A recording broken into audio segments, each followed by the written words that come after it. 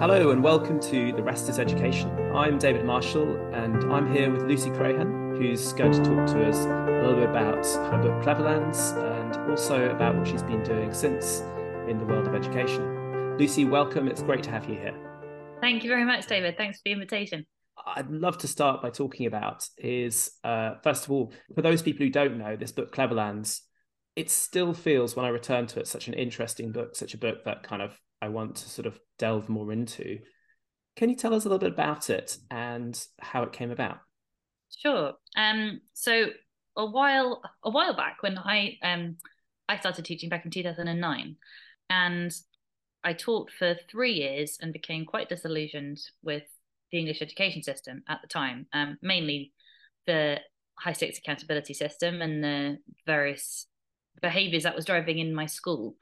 But it did make me very interested in education policy and how education policies can actually have a huge impact on the quality of education and the experience of students across the country.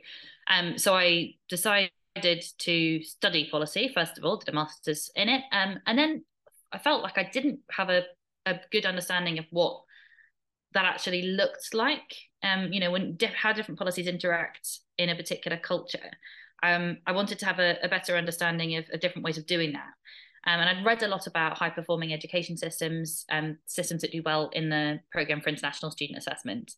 But having read about them, usually when you look at academic studies, they take a single policy or a single aspect and they might compare just two countries. But so you can read all about assessment policy, but it doesn't really give you a sense of, right, well, how does that fit in with the curriculum? How does that fit in with teacher training? Because all of these things inevitably affect each other. So I decided to go and have a look at what was happening in some of these places. I wrote to teachers in actually 6 of the world's high performing education systems. I didn't end up writing about one of them. Wrote to teachers in Finland, Shanghai, China, Singapore, Japan, Canada, and New Zealand, and asked if I could come and help out in their schools. Offered to teach English, teach science, which was a subject that I trained to teach, or just help out in any other way that I could. And I asked if I could stay with them as well, because partly I didn't have the money to be staying in hotels or even hostels. But truly, the main reason for asking that was that I think that teachers do know more about an education system than anyone else. The students obviously also have a very valuable, very important perspective, but often because they're children, in the case of primary schools, they haven't got that the necessary knowledge base to actually understand what it is that they're experiencing, whereas teachers do. So I felt that by staying with teachers, I could get to know them, and they then would feel able to trust me and to tell me about what they really thought of the education system. So that was basically the background for the book. So I wrote about my experiences in each of these places and what I felt was leading to the success. And that turned into the book Cleverlands. Was it 2009 or was it later than that? No, it was after my teaching and after my master's. So it was 2012 to 2013. In terms of that, I am right, we're about 10 years on from when you were From when I was traveling in the and countries, yeah. researching. And that's, I think, particularly interesting because it feels so much has changed in 10 years. Mm-hmm. And in some ways, maybe quite a lot has remained the same. And we'll be talking Mm-hmm. about that a bit later. You mentioned one of the sort of start-off points was PISA, the Mm-hmm. Programme for International Student Assessment. It's run by the OECD. That's a point you return to quite a lot in the book, a system for assessing different countries and effectively, whether it's intended or not, ranking these countries against each other. Mm-hmm.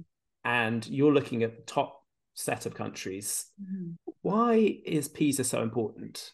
PISA is important because it allows for an objective measure of quality of part of an education system. And I say part of because obviously the quality of an education system is about more than just student results in reading, math, and science, which is what PISA measures. But it's really important that there is an objective measure, because if you didn't have PISA or you didn't have other international tests, then there is no way of reliably comparing education systems and how they're doing, other than the purely qualitative, in which case you can say, oh, well, this one's different from this one in this way. But there's no way of saying, well, actually, which is more effective in terms of getting children to learn. And there are different ways, and there are different ways in which systems can be high quality, and it's important that education systems are different. I would not want a world in which every education system was the same. So the cultural differences especially are very important. But what all education systems do agree on, and what I think, well, even if they didn't, well, in my opinion, what all education systems should be doing alongside other things is making sure that children are literate, making sure that they are numerate, making sure that they have at least a basic understanding of science to enable them to live healthy lives and not be conned by the various organizations that might seek to sell them things or anything else. So I do think it's important we have that. And before you had PISA, well, it was just whatever country said. Germany used to think it was the best education system in the world. Got a bit of a shock when PISA came out, and turns out they weren't. And so what you end up is just the loudest politicians on the global stage make it sound like their system is doing the best. Everyone then goes and says, "Oh, well, what we're doing, let's be a bit more like them." And there would be no way of knowing if what they were doing is actually effective when it comes to getting students to learn, or actually the opposite.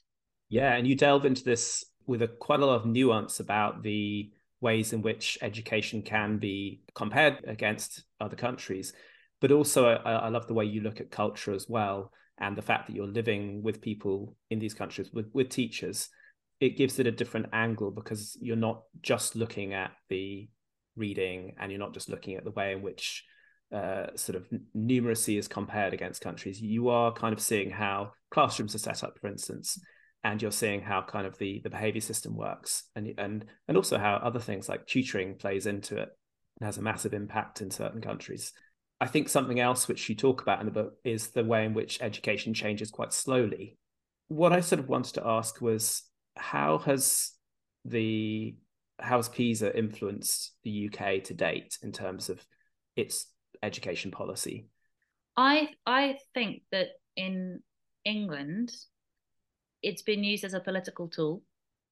And that's the case in many countries. England's not unique in that respect. I'm not sure there's been that much intelligent policy learning from PISA. There has been some intelligent policy made in the UK and in England, but I don't think as a result of PISA. It has been referenced a lot, but back under when Michael Gove was Education Secretary, he talked a lot about PISA, and there were some pretty significant reforms, as you'll remember, under his reign, his jurisdiction. I don't know what you call it, when he was Education Secretary. But I don't think that was well done. I think that it was used as an excuse for reforms that he wanted to push anyway, particularly around school competition, the democratization of education, academization, and high stakes accountability as well. Because that's one of the things actually that made me interested in what these systems were doing. One of the things I looked at in my master's was how on earth was this, apparently, according to Michael Gove, the strong, in his words, strong accountability with autonomy was what was working in other countries, and that's why other countries were doing well in PISA. And I just could not fathom, as a teacher with my experience of the accountability system in England, how on earth that could be working elsewhere. And it wasn't. It's not what other countries are doing. They haven't got the kind of same high stakes accountability. And yet, that when I emailed the department at the time, and I asked, well, what's your evidence for saying that this is what high performing systems do? And it's a single graph from the OECD that doesn't show that systems with high accountability and autonomy do better. It shows that schools with high autonomy in high accountability systems do better. So, okay, can I just get that? I've got that correct. So it's the individual schools that set their own systems within a kind of larger, say, England-wide system, but it comes down to a school level. Is that right? It's that in a system with high accountability, the schools with more autonomy do better. And the autonomy being, just to clarify, autonomy is the sense of, like, I don't want to talk about necessary academies because that's slightly confusing the issue, but the school makes most of those decisions about how it runs the systems, the behavior, the training, that kind of thing. Is that right? Yeah, I mean, academies would be appropriate to talk about, because in the English system, it is academies that have the most autonomy. But if you think about what the situation, just to take England as an example, and this is data from around the world, but in a system, which are the schools that are given more autonomy, that have more autonomy, they're given more autonomy by the state? It is the schools that are already doing well, because that's what happened in England, isn't it? It was the schools that were already good or outstanding that could just convert into academy status. It was, in my opinion, I can send a blog to link to if you want. It was not I don't think it was really a fair use of the evidence. It was misreading and extrapolating from data that did not support the policies that they put into place. So we're here now in 2023, and there is a current, I'd say, scandal involving Ofsted, because tragically a head teacher has taken her own life, and it was linked to the fact that her school was going to be downgraded. Now that's one isolated incident, and as I said, extremely sad, but it has put a lot of pressure which has been mounting on Ofsted, and we're in a system where there is high stakes accountability. We haven't got all the reforms that Michael Gove wanted to bring in some sort of 10 years ago. For example, I think there was talk about bringing in pay by sort of performance, but that hasn't happened, thankfully. But we do have a system where Ofsted comes in for 3 days and 2 days possibly even, and then says this school is good, excellent, requires improvement, and that's that. And then that's you for another 4 or 5 years. It does feel like a really, if you're saying it's based on a single graph, that's and a misreading of the evidence, that potentially does a lot of damage to teachers and to heads and to school systems. I don't know. Is it? Yeah, it does. It does. Yeah. And it was not. Yeah. It's not based on best evidence on what's happening internationally. In the high performing education systems that I was in, there was accountability, sure, and in the sense that schools, the system had some way of having information about which schools were doing well, which schools were not doing well. But it was the way in which that, something was done about that is hugely different. So rather than it being a kind of high stakes accountability where it's punitive, essentially, it was instead, they identified where schools needed extra support and gave them extra support or extra resources to help them to improve. So it was kind of more of an answerability type of accountability rather than a culpability. So it was very different. But something on the Ofsted thing, something that I do want to stress that I haven't been verbal enough about this. I don't for a second want to imply that people's criticisms of Ofsted itself aren't valid. I haven't been a head teacher who's been inspected, so I don't know. And so I completely appreciate that they may be completely, on occasions, completely inconsistent, or different inspectors might have behaved appallingly. I'm not commenting on that. But as an institution, the fact that like a lot of the stress of an Ofsted inspection stems from the stakes attached, doesn't it? It stems from the fact that you will publicly be branded as being inadequate, or that you will lose your job because the school will be taken over by an academy chain. Those stakes, that's not Ofsted's decision. That's the DfE. The Department for Education is the one that sets up the high stakes nature of Ofsted. It's not Ofsted as an organisation. Ofsted is the inspectorate, and they may well do different things that are bad, but it is not their decision. And actually, it might be too late now, because there have been such high stakes attached to Ofsted for such a long time. It might be that even if the stakes were now removed, schools would continue to fear them. But if we hadn't been through all that, and if we had Ofsted inspecting as it does, but where those results were not put into a single word and published on a website, and there wasn't this threat of schools being taken over, and instead Ofsted did an inspection and then some support was put into place as a result of it not being performing highly, I don't think you would have the same problems. So it's not, everyone's pointing a finger at Ofsted, and yes, there are problems with Ofsted, but I would like that finger, some of that blame to be pointed at the Department for Education, because the Department for Education is the one that has consistently decided to and then continued to attach such high stakes deliberately, as a deliberate policy, because it believes in competition between schools and the market in education. But you talk about schools and you talk about systems like, I think, Finland, where there is high stakes, but there's also support. Mm. Can you say a little bit about one of those systems and Sure. how it So works? there's not high stakes. So the stakes are not high. Right, There right. is there is accountability in the sense that it's not the case that schools just get on and do whatever they like and no one ever comes to check up on them and notice if they're not doing well. So in Finland, I mean, in Finland as in Canada, the form of that kind of checking in or accountability is via effectively superintendents. They're not called that in Finland; they're called something that's Finnish, obviously. But in Canada, they're called superintendents. So it's usually a former successful school leader. So it's a head teacher that's been promoted to like a district level position, and they have responsibility for a number of schools within the district. And they will be in and out of schools regularly. They will be visiting schools for all sorts of reasons, to see how they're getting on. And it's not a inspection in those countries, but they are obviously asking questions of the head teacher, being a kind of challenging friend. They talk to parents, they visit classrooms, they get a sense of if something isn't working so well, they know about it. They also have, there are test results in both of these places. So Finland, I think there's a misapprehension that Finland doesn't test. Finland does test. There are loads of tests actually in schools, but teacher given tests. And then from a kind of accountability perspective, they have sample based tests where they will just take, oh, right, we're just going to look at year 8 geography. We're going to take a sample of students from each school. So it's not high stakes for the students. And it's not high stakes for the school either, but it does allow the district to see how different schools are getting on and how the student test results correspond to teacher given grades.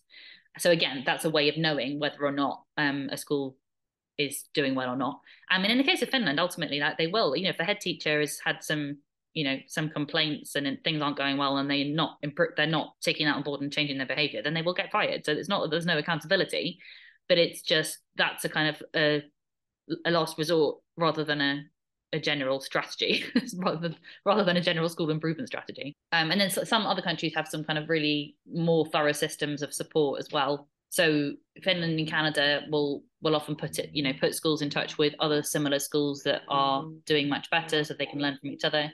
In Shanghai, they have a system where if a school's performing really badly, they will kind of partner up with a successful school and actually pay for the some teachers from the successful school to spend like a semester in the less successful school, actually teaching there and leading and kind of modeling for the teachers there how they could change what they're doing, and then they go back again. So they're not replacing them permanently; they are working alongside them, and then later on they are going back to their own school.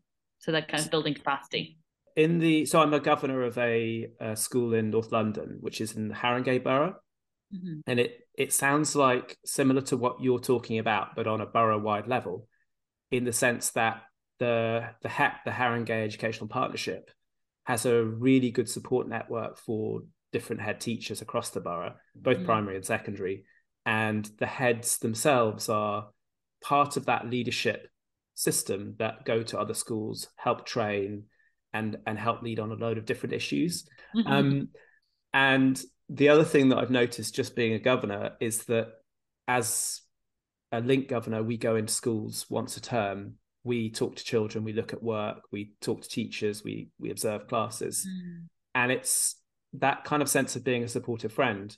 Mm-hmm. We're there to ask questions, we're there to assess the quality of work. All the reports that we write are written and can be looked at by Ofsted when they visit, and usually are. And that feels like accountability. And it feels like if there was something in that school that wasn't right, it would be picked up, because a termly visit by a governor that then reports back to the governing board is in itself a really strong system. So it feels like in some ways we do have things like that in England, but just that it's not part of a bigger system. Yeah, I mean there are pockets of fantastic practice in that respect in the country, but it's a problem that it's not systemic, because it means you do have, but I mean, we have Ofsted, so we have accountability at the moment. It's just that the issue in England is not we the don't lack have of the support. Accountability, it's the existence of the punitive sanctions attached to it.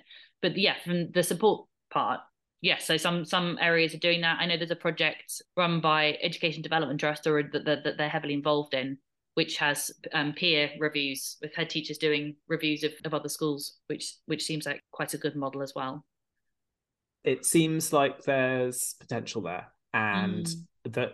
but the decisions have to be taken at the top level, going back to DFE, that make that a wider system rather than just pockets of success really going Yeah. on.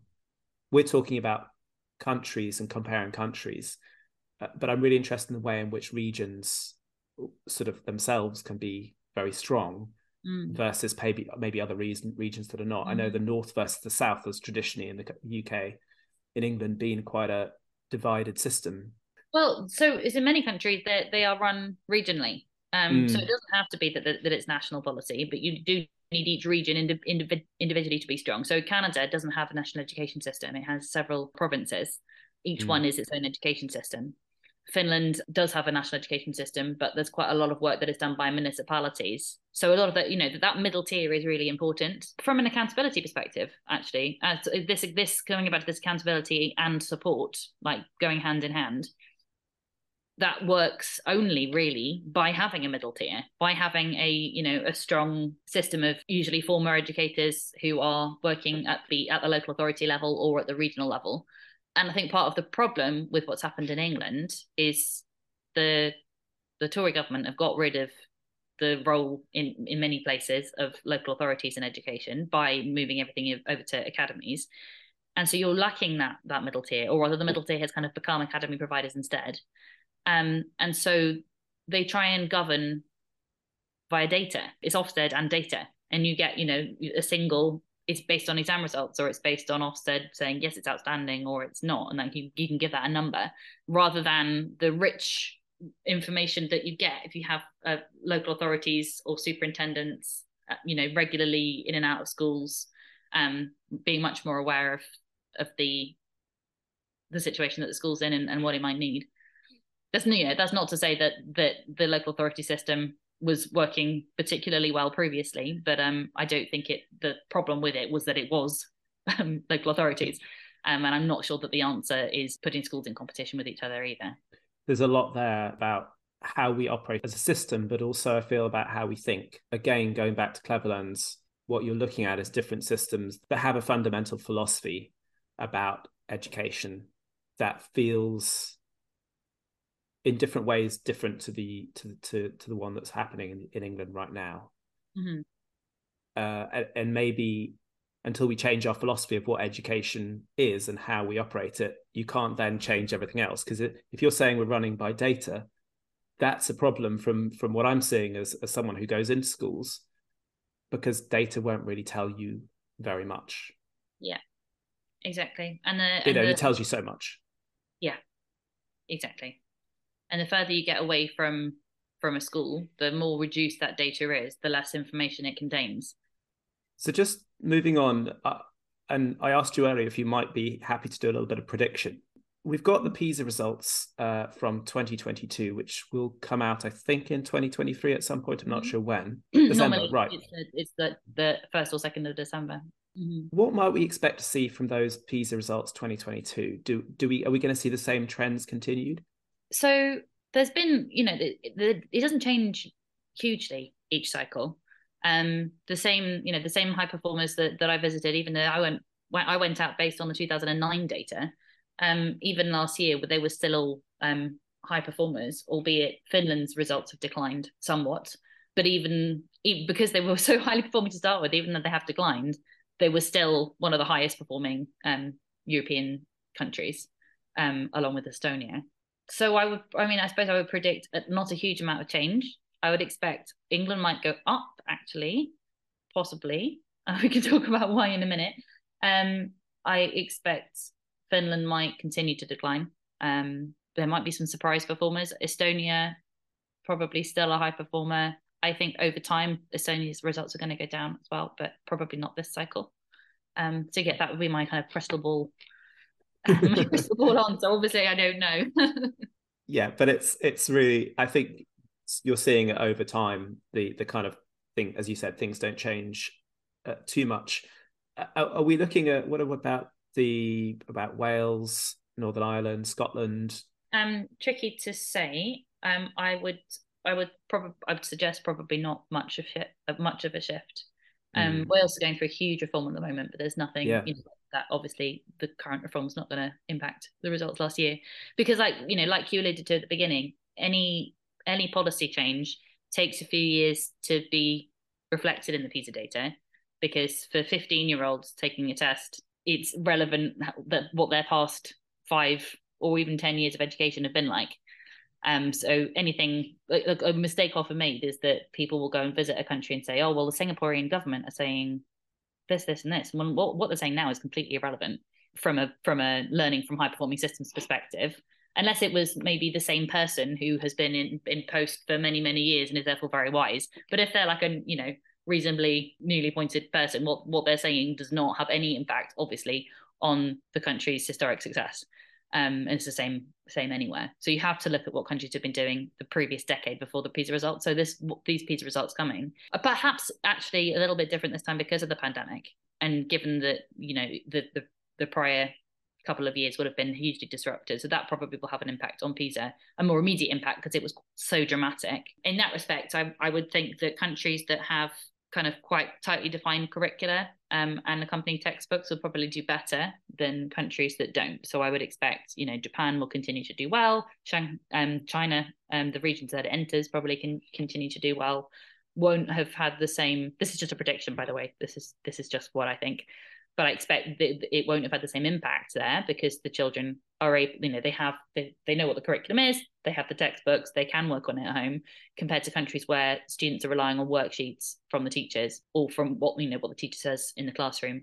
Estonia will probably continue to do well in that respect, actually, for different reasons, because Estonia have everything like digitalized already. Like they're very ahead of other countries from a digital perspective. I think there's an important distinction as well to be made between the goals of an education system and the means by which we get there, essentially the ends and the means. And it's interesting to see what countries are doing. Sometimes what they're changing is because they're changing their goals, or they're trying to widen up what the goals are. And I think that's really important, especially for East Asian systems that have kind of historically focused more on the testable things, that they're trying to develop other things as well. And that's really important. But it doesn't, in terms of the kind of the learning about the how, well, we don't if Singapore are trying to do a certain thing and they've just introduced something, that's not going to tell us anything about the how yet, until we see how that develops over time. So just because Singapore have been good at getting their kids to pass tests does not mean that they're now going to be good at getting children to be creative. It's good that they're trying to do that, but we can't say, oh, well, this is how Singapore are trying to do that, so we should copy that too. And certainly interesting to have a look and have a think, but we just can't know. So it's interesting to look at, but not really so particularly helpful. So I guess this question, perhaps you've answered already. If I said, how can we measure the quality of an education system? In other words, if you were looking at different systems, what things are you looking for as telltale signs of a good education system? And PISA is one of them. But if you were sort of just looking at these high-performing nations, what few things would you say that tells me the system has a good quality, a broad, good quality? In terms of measurable things, not necessarily measurable. Okay. Just what you're seeing. Okay, so you have to go into several schools and talk to parents and talk to students, and that's the main way you can tell. Do the students enjoy school? Are the parents happy with the quality of education? What are the destinations? When children leave school, are they going into further education? Do they have a job? Are they employable? Are the children enjoying school? And where are they going? What's their quality of life going onwards from that in terms of career, but also quality of life that in terms of wealth and prosperity, where they are now, but also where they're going. Yeah, you're one more thing. The other one was teacher retention. Yes, I'd love to ask about that. Do you have a high turnover of teachers, or do you have teachers who stay? I mean, having teachers who stay does not guarantee a good system, because you can have teachers who stay because they have no other options. But it's a telltale sign of not a good education system if all your teachers are leaving. So if there's been a lot talked about in terms of teacher retention in the UK, in the US, and a few other places.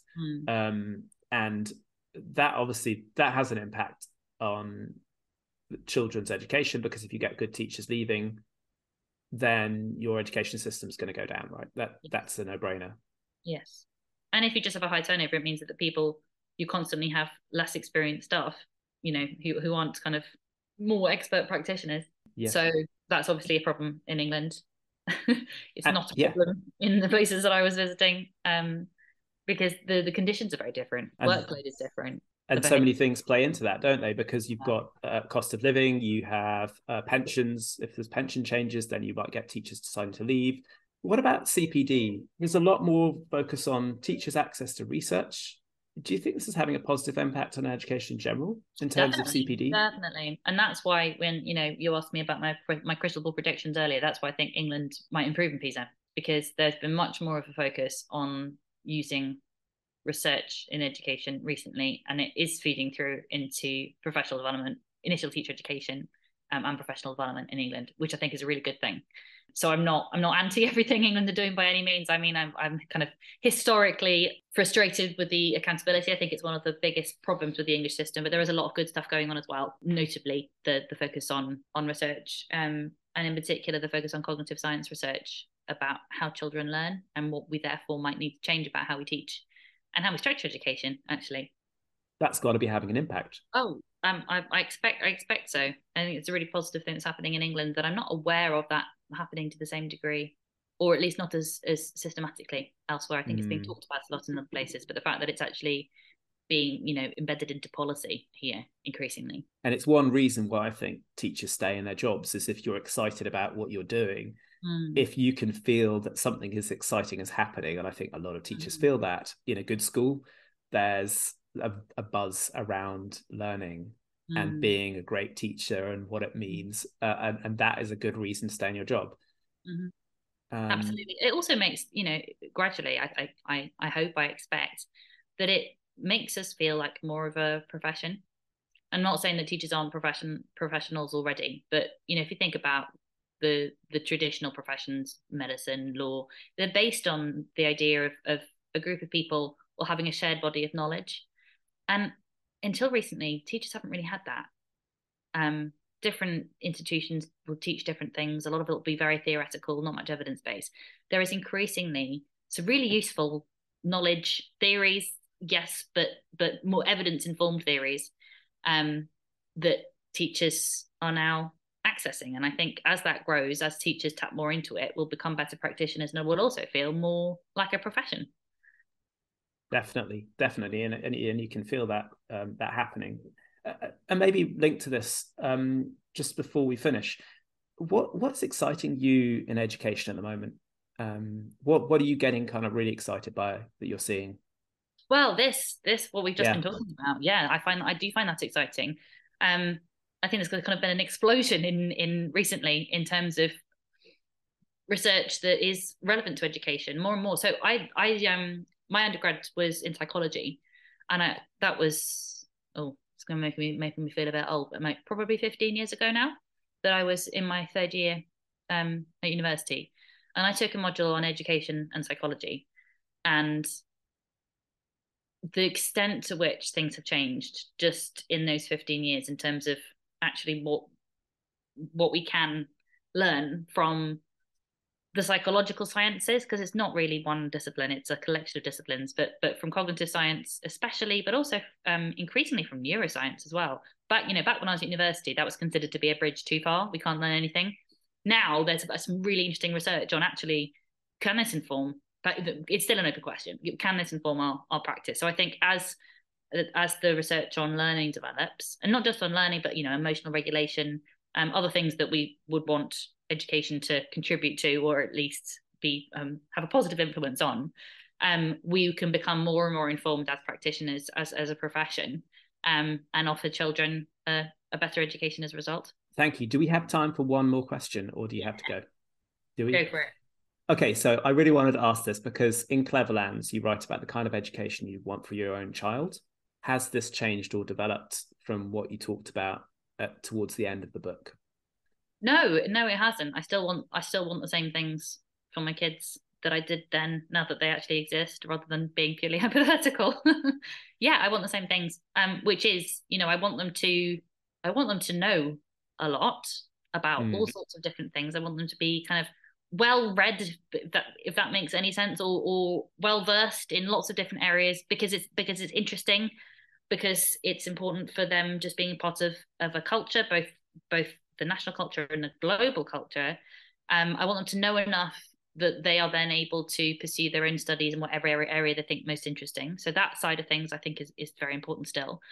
I want them to develop socially, as individuals. I want the school to be a really positive, nurturing environment that treats children with respect and gets them to support each other. And I want them to be confident. I want them to be kind. All of these things, obviously a lot of these things I will try to do to help them with myself as a parent. But a lot of this, schools do have an impact. And I think a broad curriculum is really important too, which is why I said in the book that I'd send them to school in Canada, is because Canada has a nice balance, as it does focus, on academics, but it does have a very broad sense of education, and different clubs and co-curricular activities, they call them, and lots of music and lots of drama and lots of sports and all sorts, whatever whatever the kid's interested in, it's there, which I really like as well. So yeah, broadly speaking, even now they exist, they have, the existence of these children hasn't changed what I want for them. That's great, and that's a really good place to end on. We speaking broadly, we want children who know a lot. We want children who can go into to any area they want to go into. We want children who are confident. We want children who are kind. And that feels like the foundations of a really good education system wherever you are. Mm-hmm. Absolutely. Lucy, thank you so much for talking to us. Thank you for having me. Thank you. And you've been listening to The Rest is Education. I'm David Marshall. I'm here with Lucy Crehan. Please read her book, Cleverlands, so you can get Cleverlands on Kindle or in a real book. Thank you, Lucy. Thank you.